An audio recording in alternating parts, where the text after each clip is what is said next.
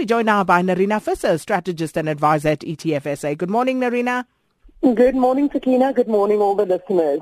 So, in the latest round of ratings news, S&P downgraded major South African banks yesterday. Moody's have put the same banks as well as several parastatals and corporates also on a downgrade review.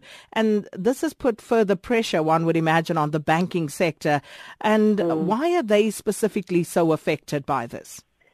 So yes, the banking sector, and I'm now talking about the bank index on the JSE, has declined by just over around about 12% over the last week or so, and yesterday it fell by a further 2.4% yesterday. So they're clearly showing that this is the sector that is taking some of the biggest brunt of the outfall of the credit rating downgrade that we saw. One of the main reasons is that banks and other companies in a country cannot be rated higher than the sovereign or the government in that country. So when the sovereign debt or the government debt is downgraded, it almost becomes a necessity that the same ratings agency would also downgrade the banks and other large companies in the country. But I think there's more to it than just the automatic downgrading of the banks, because typically banks would hold a large amount of government bonds as part of their assets that they hold, and certainly this could result in a potential weakening of the credit profile of the bank, but it also talks to the exposure that the banks have to the South African economy, and obviously as the consumer comes under pressure, that also will filter through in terms of the health of the banking sector. So what we're finding is that the ratings for both the local and foreign denominated debt of the banks is currently under pressure, and certainly the turmoil that we see at the moment also affects investor confidence that is already very fragile, so really making it quite difficult for banks and others to actually further extend funding that they might require. This drives funding costs even higher, and therefore it does bring quite a bit of pressure to banks' balance sheets in the way that they operate. We also saw yesterday, of course, the confirmation of the resignation of Lungisa Fuzile, the current DG of Treasury, and this loss of institutional memory at Treasury is certainly also a major knock for investor confidence. So yes, other companies as well, not just the banks, companies like Sasol, Growthpoint Properties, Bidvest, Transnet, so parastatals as well, have also been put on review. But I think, having said that, it's very important to note that South African banks are incredibly financially sound, and they're very well positioned to weather this storm. You know, they've always been managed on a very conservative basis.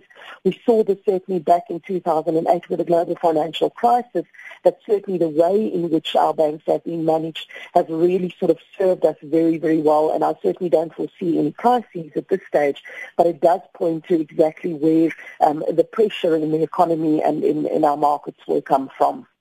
And a bit difficult to get away from this topic of credit ratings downgrades, given everything that's going on, Nerina. Yesterday, there were a number of economic data releases that give a better insight into the state of the South African economy. But let's start by taking a look at the Business Confidence Index and what that told us.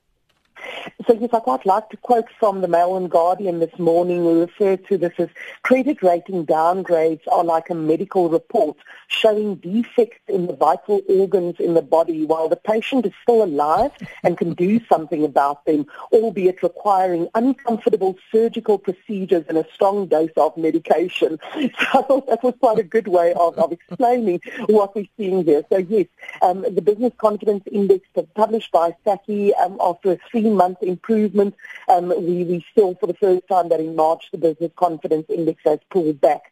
So it fell from 95.5 in February to a level of just 93.8 in March, and this is the first time since November last year that it has declined on a year-on-year basis. So we've certainly seen in recent times an improvement in this index, only now in March for this to deteriorate quite sharply again.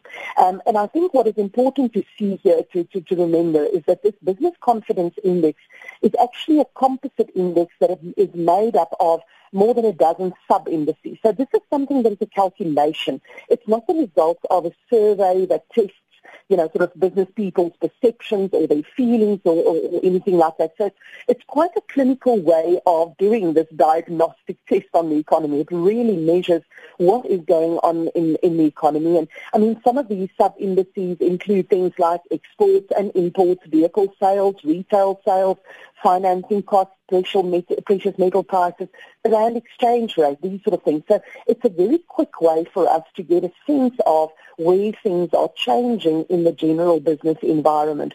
And for example, SACCI, as part of their news release yesterday, said that just to show the impact of the most recent events, if the rand continues at the current exchange rate level where it is, in April, this business confidence index would shed another 0.6 index points.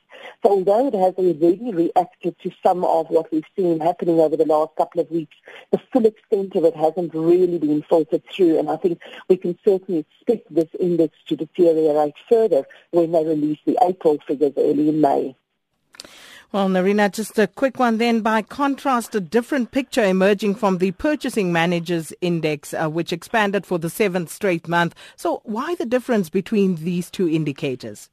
Yeah, important to highlight those differences because the Purchasing Manager Index, by contrast, is actually based on a survey. So this does actually talk to business people. This does talk to what are they ordering for their factories, what are they experiencing, and we've seen 7 months, as you say, of private sector activity growing, and this one, of course, will take a bit longer to show the impact that the recent events have had on this.